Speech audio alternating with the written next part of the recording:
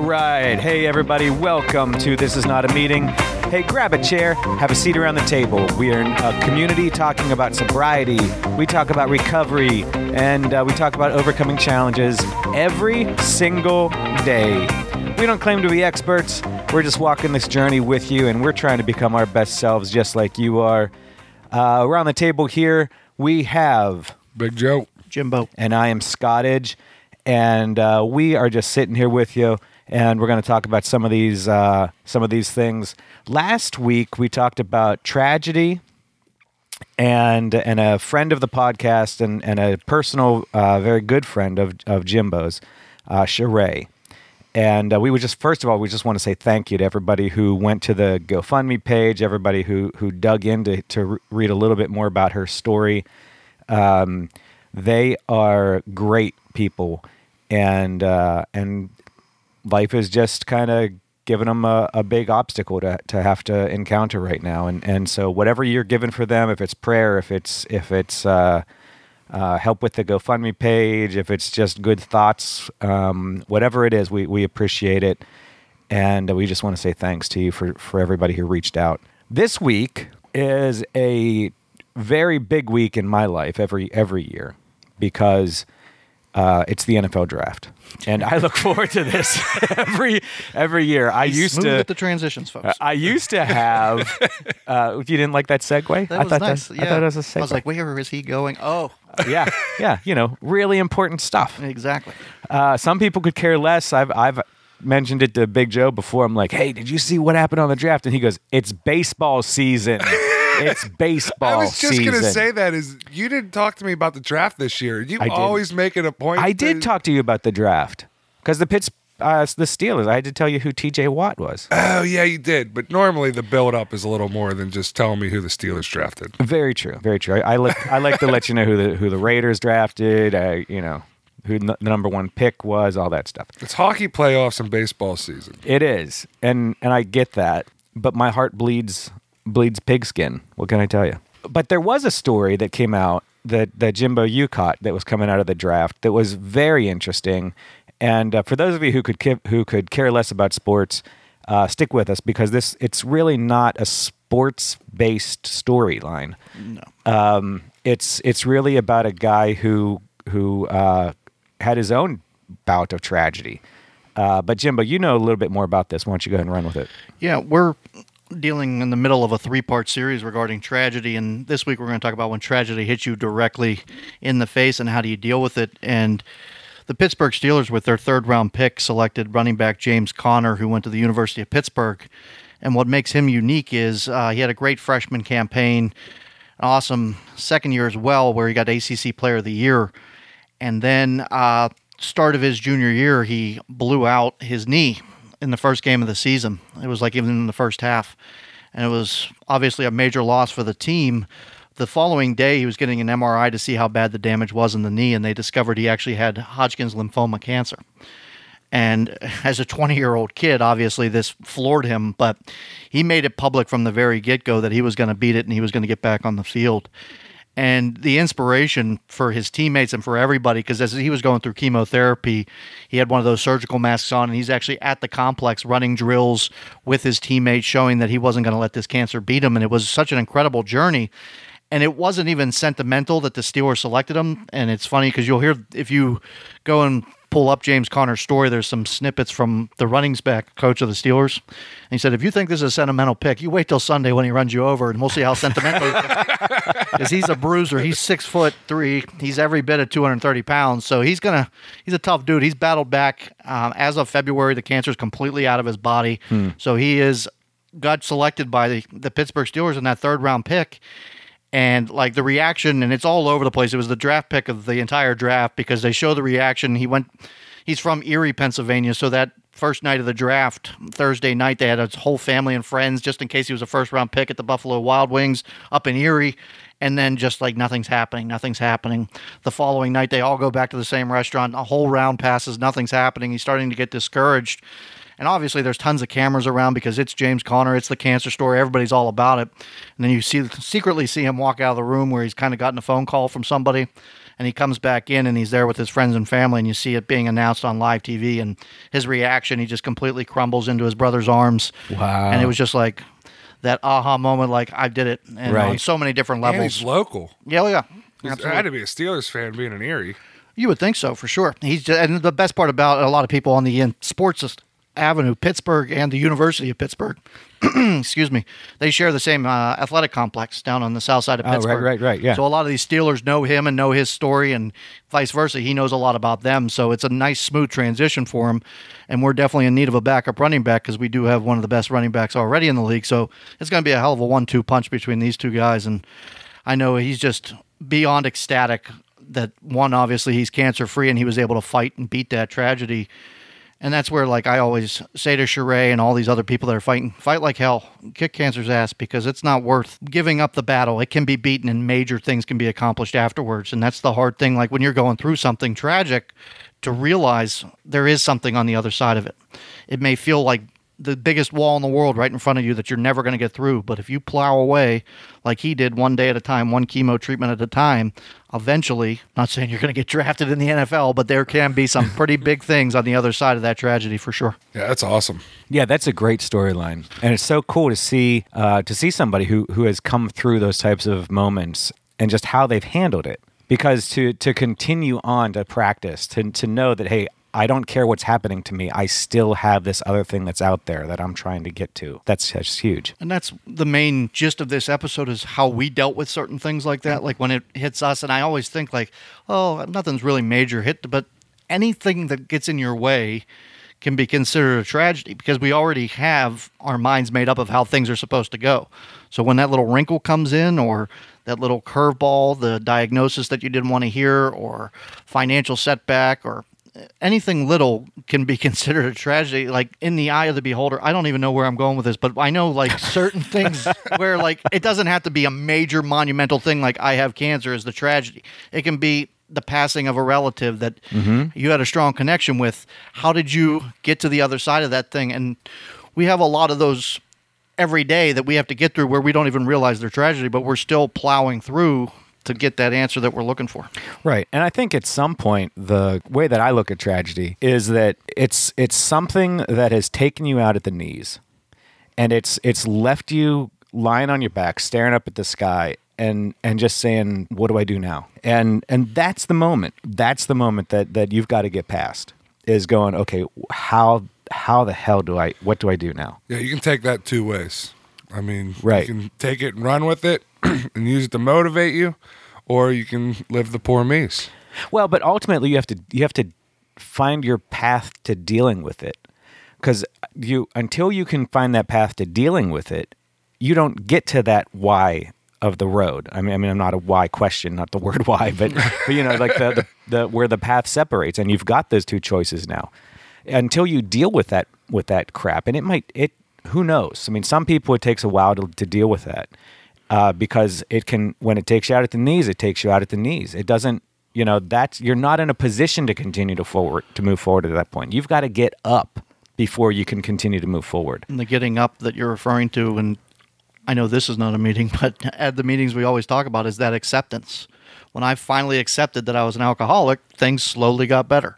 It was being knocked down and being finally standing back up and realizing I accepted where I was. So that's the thing. When tragedy hits you, and everybody handles it differently. Like you said, if it's a month or two of just the boo-hoos and this is miserable, why is this? Certain people, and I always refer back to Sheree or other people that get that major diagnosis, sometimes you don't get the opportunity to boo-hoo for a couple months and say, maybe this will just go away. Sometimes Right. you got to start fighting right away. So that acceptance is forced upon you. But if it's a tragedy like a family member passing or something crazy happening, you have to make that decision. I accept this. I don't like it. I don't have to like it, but there's now a game plan in place now that I've accepted that first part of it. Right. And it can sometimes start to feel like it's nothing but mental. Absolutely. Yes, we got it in. All right. But so it can start to feel like it's mental, but there is an emotional side to this whole thing. There's that other side, and I'm much more logical in the way that I handle things. I mean, I do have emotions, but for me to process emotions have to become facts, and then facts can now be dealt with. That's kind of how I deal with emotions. So it's It's not quite robot, you know. I mean, I'm not That's what I was fully, thinking when you were giving that explanation. I'm not fully 100% robot, but I am much further on the logic than I am than I do react out of emotion. But emotions are still very much a part of what drives me. I mean, they're inside of me. You're not a worst case scenario kind of guy. I can be, yeah. You know, it's just, I mean, catch me, because the other stuff that I deal with the depression and everything, I mean, that's not exactly optimistic usually.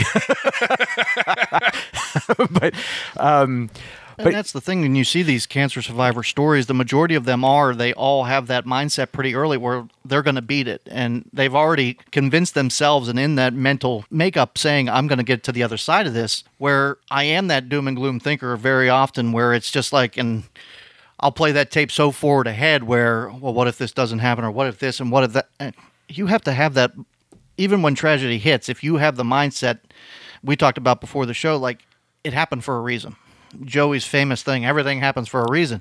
If we know that that's the case and we can get our head wrapped around that I'm going to get to the other side of it compared to just doom and gloom about it, the chances of getting through that tragedy in a better way are a lot better off, I think. yeah, I would agree with that. The way that I tend to handle things, at least I believe this is the way I handle them. As a robot? Yeah, as a robot. danger, Will Robinson. Artificial Danger. intelligence. But some of that AI is pretty good. The way that I think, you know, you can ask my wife because she might have a different perspective on how I handle it, but this is how I think I handle it, is that whenever it hits, it's much more in the present, going, okay, I need to deal with it right now. I can't think long term.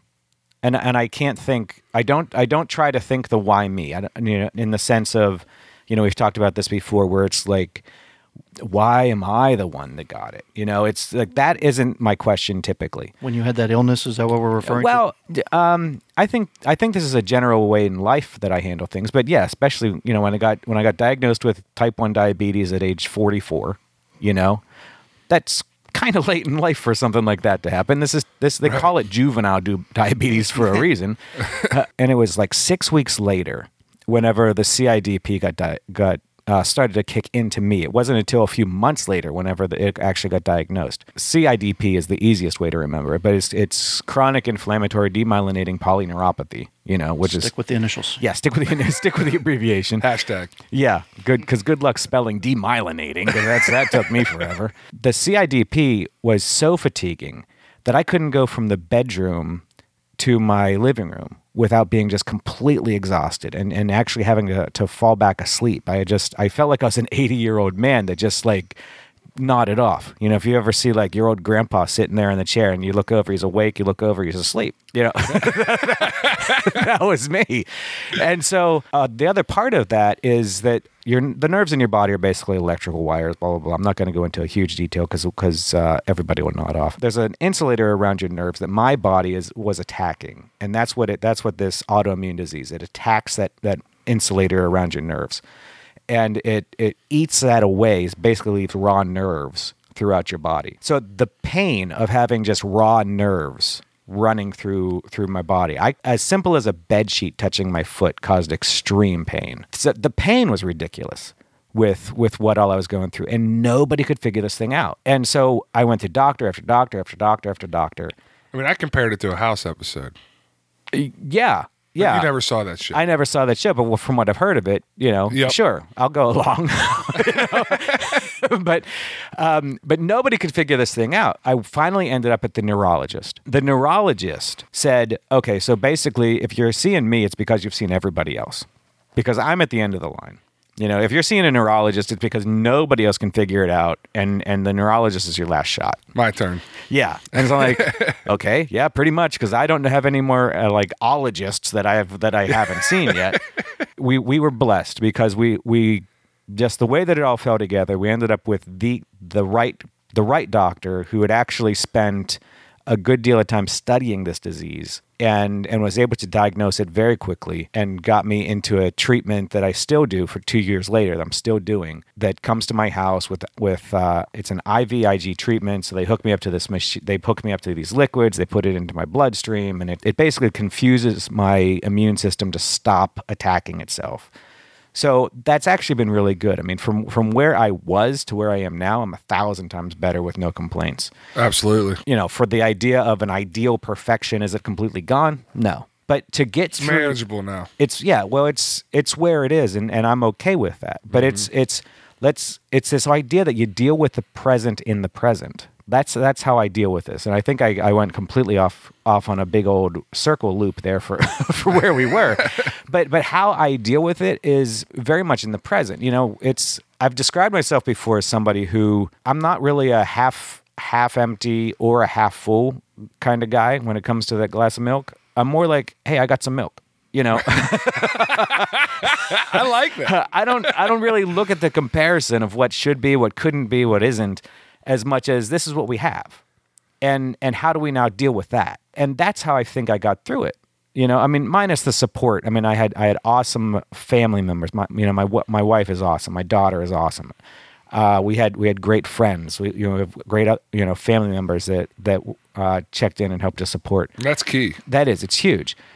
But for the way that I was able to handle with it, it wasn't, hey, where does this thing take me in 2 weeks, in a month? Because there were days whenever it would kick in and I didn't know that I would be around next week, because nobody could figure this thing out and I was doing nothing but going downhill, and went for the spinal taps and all that type of stuff. And when you go for a spinal tap, please remember they now call it a lumbar puncture, because they don't want to hear the jokes from the movie Spinal Tap. And when you say, does that machine go to 11? They have no sense of humor. I'm just putting it out. I've never seen that movie. Oh man, Joey. I'm the worst movie guy. But yeah, the humor is lost on them in that room. But I attempted, and they didn't want to hear it. But that's kind of how I feel like I try to deal with it, is just in the present, saying, okay, I've got to get through this moment. And how do I get through this moment right now? And it's not about the comparisons, because I think the comparisons, when tragedy strikes, if you start to look down the road, you start to look at other comparisons, and those storylines, as we've talked about before, storylines can destroy you if you try and run storylines in your head. Yep. Kind of piggybacking off what you were just talking about, living and trying. We talk about on this podcast all the time about keeping your heart, your brain, and your feet all in the same place at the same time. Mm-hmm. Another sports quick metaphor, but the former anchor for ESPN, Stuart Scott, who lost his battle with cancer, but he gave a big speech at the ESPY Awards about 6 months before his passing. But his big thing was, when you're tired, take a rest. Allow the others around you to keep fighting for you. That was his main message, was, I'm going to fight like hell, but I'm also going through something pretty big here that's wiping me out. So I have to have that trust and that belief in my doctors and my nurses and my family and my wife and my kids. And that's what kept him fighting for so long, because he fought it for over 4 years. But eventually it did catch up to him, but he fought like hell. And he said when he was tired, he was able to turn it over. Well, and you do. You've got to acknowledge where you are in that moment. And there's times when, like for me, it hit so fast that I didn't have a lot of time to try and say, okay, what's going here, what's going there, how do we now put a plan together? It wasn't about that. It was like, how do I get through this moment? Because right now sucks. I could have cared less that I had diabetes. Like, because the other disease, the other autoimmune thing, that's what I was focused on. And I had to get through that. So diabetes was completely secondary to me at that point. Those are those types of moments. And I'm not saying that I was perfect in any of that stuff, or that my way is somehow But it's how the you way. dealt with But it. yeah, I had to find my own path, and I think that's what we have to do. You've got to find your own path. Big Joe, we've mentioned before that your dad passed away whenever you were 14 years old. Yeah, 14 years old. You're not even together yet. Like your brain is still forming at that point. I'll never forget that day. I got picked up at the school by our pastor, and I was like, odd. This doesn't happen. Like, really, not an aunt, an uncle, a family member. Right. No, I got picked up by the pastor, not the sheriff. Right. That came later on. The sheriff, I could have understood maybe, but yeah, it was just at 14 years old. I'm like, why is this happening? And I definitely think it was the right person to pick us up. It worked out. How I dealt with that tragedy was completely different. I got the poor me's. Now I was a little bit younger, but I got the poor me's. Not gonna no more baseball games, no more graduation, all the main events in your life that you want your dad to be a part of, that starts running through your head. Now, I dealt with it with drugs and alcohol, and I dealt with that for 14 years. 14 years. I had the best excuse in the world. I could get drunk whenever I wanted. Oh, yeah, you didn't know my dad committed suicide? Yeah, give me a case of beer. Free drinks tonight at the bar? Yep. But probably people that would let you run on a very long leash because of that as well. Oh, and I used it. I played the game. I'm really good at playing the system. I love games, and that was a game changer for me. I used it. Yeah. It got to the point in life where I used it. I failed out of college. Oh, that's because my dad died. You know what I mean? It's like, no, it wasn't, you asshole. It's because you didn't study. It's because you decided to sit there and smoke pot all day. But it was tough. Wasn't fully developed. I was well, at close age of to being 14, the event changes your entire life in an instant. It's today he was here, and today he's not. Like this morning he was here, tonight he's not. Right. What do I do with that? What do I do with it tomorrow when I wake up and he's not here? What do I do with it the next day and he's not here? Yep. In my situation, it's a long progression of life. Life changed very quickly, but the people were still around me, and it was just, how did I now deal with life was different. For you, it's not only how do I deal with it differently, but the people that I thought I could rely on for a moment like this. My support system, yeah, right. One of them isn't here now. And he was a huge part of your life. And my mom was awesome, but you're looking for that male figure as a 14-year-old boy, and I went to my uncle. It was great. He stepped in. He was closest that my dad could come to. Right. He stepped in, filled the shoes, and yeah, and he really did. He wrapped his arms around you, and he tried to fill that role. Oh, absolutely. However, at the same time, there's nobody that can replace that. Nobody. Not that.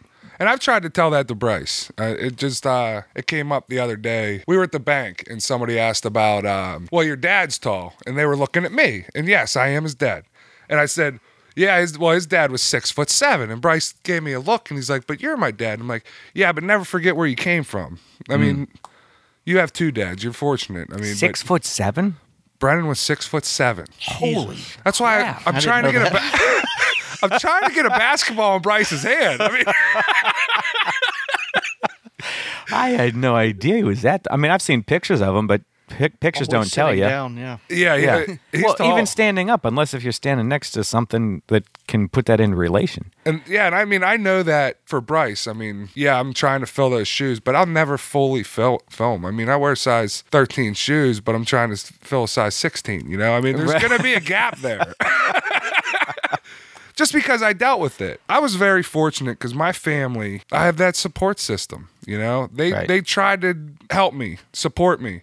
But I wanted nothing to do with it. My support system came from the bar and the drink I was having. And then when I got in trouble, then I'd come back and say, hey, aunts, uncles, whoever was going to pick up my phone call at 3 o'clock in the morning, can you come get me? And I'll never forget the one DUI I got. I had my aunt and uncle come pick me up from the police station. And it was such a cop-out. They picked me up, and I didn't even get a mile away from the police station, and I jumped out of the door of their van. I opened up the door, and I said, you're going to let me out or I'm jumping out of a moving van.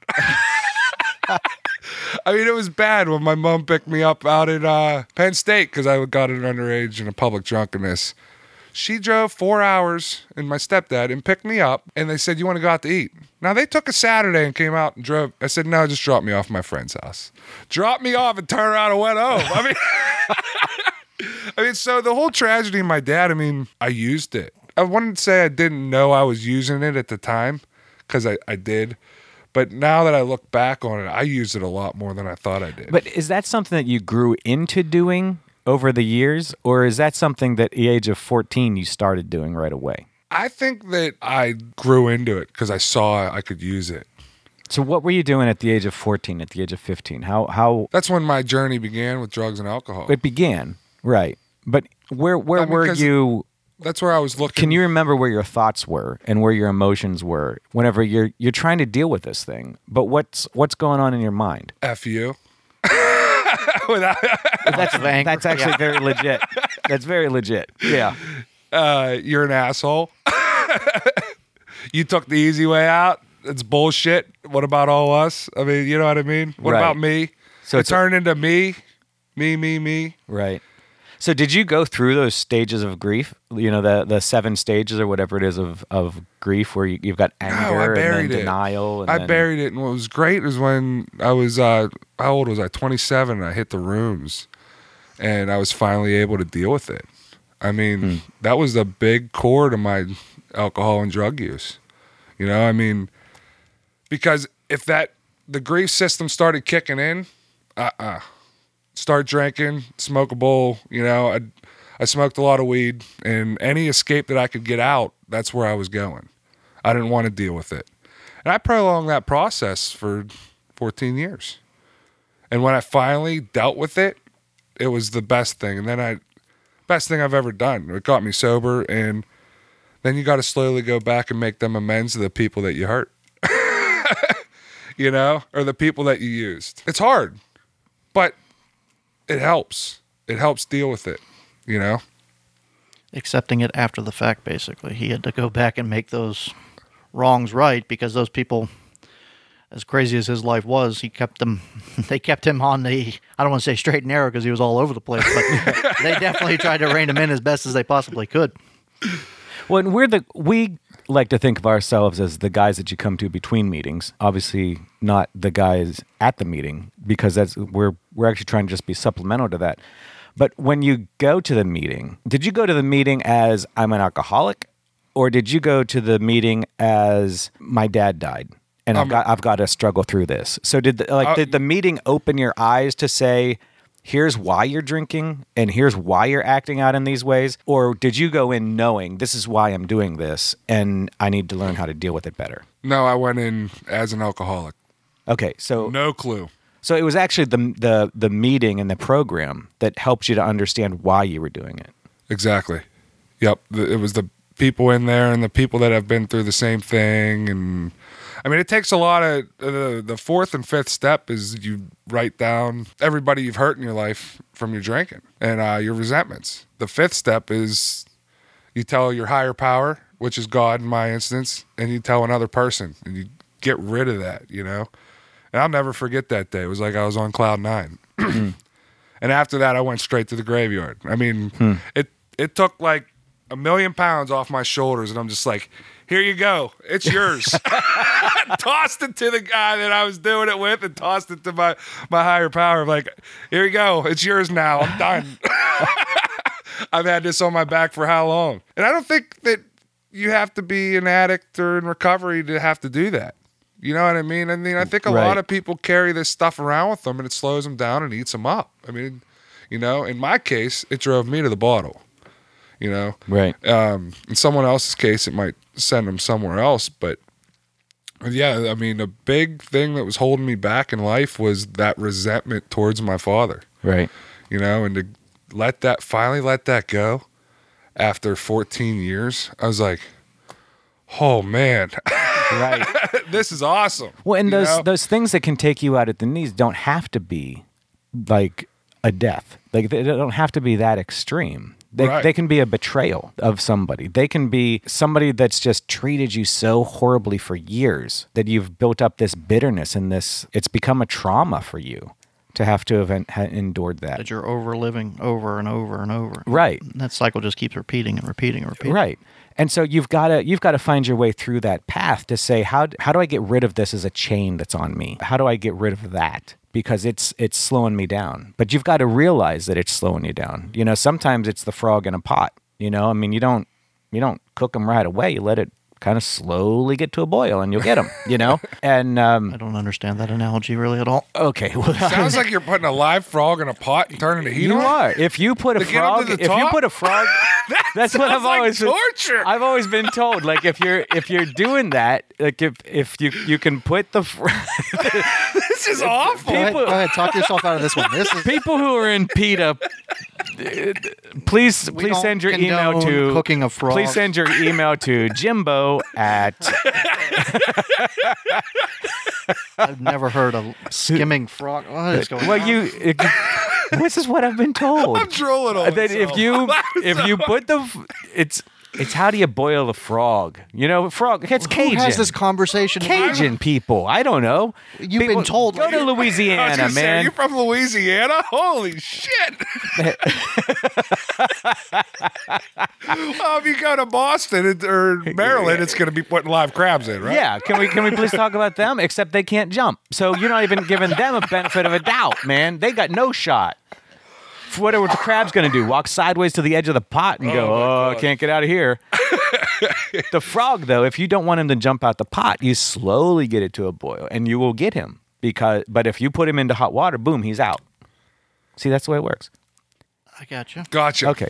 Anyway, I don't even know why we started down this road now. Oh, I guess it's that idea that sometimes the events, the tragedies that can happen in our life, and maybe we're pushing the boundaries of the true definition of the word tragedy, but the junk that happens in our life can happen at such a slow pace that you get to that place where you're like, I can't believe that I've done this for years and that I've put up with this for years. I've endured this for years. And how do I now get out of this? Because this is horrible. I can't believe that life has become this. And sometimes it's that. And so you've got to figure out your own, plan out of that. But we all have our junk, and we all find our ways out of it with our different methods. Some people go to extreme senses of control. How do I control every aspect of my life? Or how do I control even Yeah, I the tried other that. people in I'm- my life? I'm no good at control. Yeah, like how do I control everybody else? Well, you know what happens when you try to control everybody else? You become an asshole. Right. But you're not dealing with your junk. If you would just deal with your junk, you wouldn't be like that. Exactly. And so that's where Now, I find myself, I have that controlling, we've talked about that before, that I have that controlling mentality. Controlling myself, not just other people. And when I start taking the bull by the horn, he gives me a good buck and throws me off because my way, I live by everything happens for a reason and my higher power is guiding me in the right way. So when I try to go down that path, if it's not the right way, then I'm getting thrown off. right. If that makes any sense. Oh yeah, Yeah, yeah. You'll I gotta learn, take you'll that learn real fast what doesn't work. real You know? quick. And then you take a look back and it's like, oh, that was my plan, not his plan. That's why. There we go. Take a step There we- back, Joe. This You're wasn't not- working. You're not in charge. But yeah, so you've got that type of stuff that goes on. And how do you now get out of it? Everybody should be in some sort of a program, I think. I agree That's- with that 100%. And even if it's not a meeting, maybe you've got to pick up some of the principles. there's so many things out there. I don't care if it's an art group or if it's exercising or, get that group. That way people that are dealing with the same things than you are. That's a big thing that I thought about after I finally dealt with my dad was, am I the only kid that went through this? Not everyone deals with it by sitting at the bar every day drinking. Right. That's how I dealt with it. I don't want to deal with it like that. I want to deal with it by people that deal with it different, Right. This is not the life. This is not the way I want to deal with it. And it took me 14 years to Well, once you're kind of heading down that addiction path, I don't know very many people who have come out of that addiction path without having hit rock bottom right. before they've been able to turn that corner and say, okay, this is not working. But rock bottom has to come. It's almost once you're on the slide, it's really hard to get off that slide before you hit the bottom of it. Until you hit that aha moment. Yeah. I can say it with I tried to quit smoking cigarettes hundreds of times. And I was told that I had to quit smoking before the baby was here. Well, you know how well I deal with that, right? Right. That baby would have been born now to lit one up. But sorry, hon, but you know how I am too. But I was standing in the driveway. It was pouring down rain. It was snow. I don't know if it was snowing. Snowing, rain, and something. We're in Pittsburgh. Right. And I'm standing out there smoking, miserable, and then I start getting on a coughing fit where I feel like my lungs are going to come up my throat. And I'm just like, why? And finally, that right there was the end of it. And I did make that deadline. It was a month before Kendall got here, so You drug it out for 8 months. I did that for you, hon. KJ, it was all for you, girl. But until you do it for yourself, you're not going to do it for anybody else. Exactly. And you know what? I just heard recently a guy who was talking, he said it so casually, but it was so deep and profound. He said, if you want to be a good parent, because he was being asked about how his kid kind of turned out, with a good relationship, that he and his son have an awesome relationship. And he said, well, if you really, the best advice I can give to any parent out there is work on yourself. If you're working on yourself, then you're going to allow your kids to work on themselves. Because we've all got our junk, and we all come at it from individual angles. Yep. Once you have a kid in your house, you realize how different personalities are. And that How short your temper really is. Nature and nurture are not polar opposite extremes. There's a blending that happens there. You've got a stranger in the house, and that personality is something that you've got to get to learn. It's You're gonna love that person. You don't have a choice. Yeah, that's somebody that has their own personality, their own likes, their own dislikes, and you've got to say, okay, how do I handle this person? And on some levels you're shaping them, so there is a nurture aspect. But there's a nature aspect that you can't do jack about. Mm-hmm. That's just who that person is. And now how do I help them and love them in the best way possible so that it makes sense for them? But in order to do that, I have to let them be them. And I have to work on me to be my best self. And if I can work on myself, then I can allow others to work on themselves and not take them on as projects. Then full circle, because that's how we like to roll on this podcast, you can then handle tragedy when it comes up out of the blue. If you work on yourself on a daily basis, when little potholes or wrinkles show up, you can get through life a little bit easier because you know what you're dealing with. Keep your side of the street clean. Exactly. All right. Well, in the sense of keeping our side of the street clean, we are going to mention that we are sponsored by FTBA and Big Joe's Towing. And on the group page this week, I was supposed to drop 3 questions, and I forgot the funnest one was, what was the first car that you drove? This week it'll be there, maybe. It'll be there. And Big Joe's going to list the first car that he drove by giving you 2 of them. Because he doesn't understand his own questions. So we have that going on. We're also on our page is Sheree's GoFundMe page. Please continue to follow along with that. That is a challenge that she continues to battle, and we want to do our best to help support her through that. That is Sheree Allen's GoFundMe page. You'll find it on our group page, as well as on our regular Facebook page if you go there instead.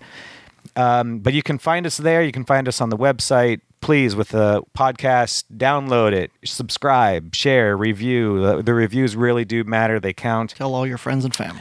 Yeah, pass it along, and we hope that you've enjoyed sitting here at the table with us. We have a great lot of fun doing this with you, and we love you. We will see you next week.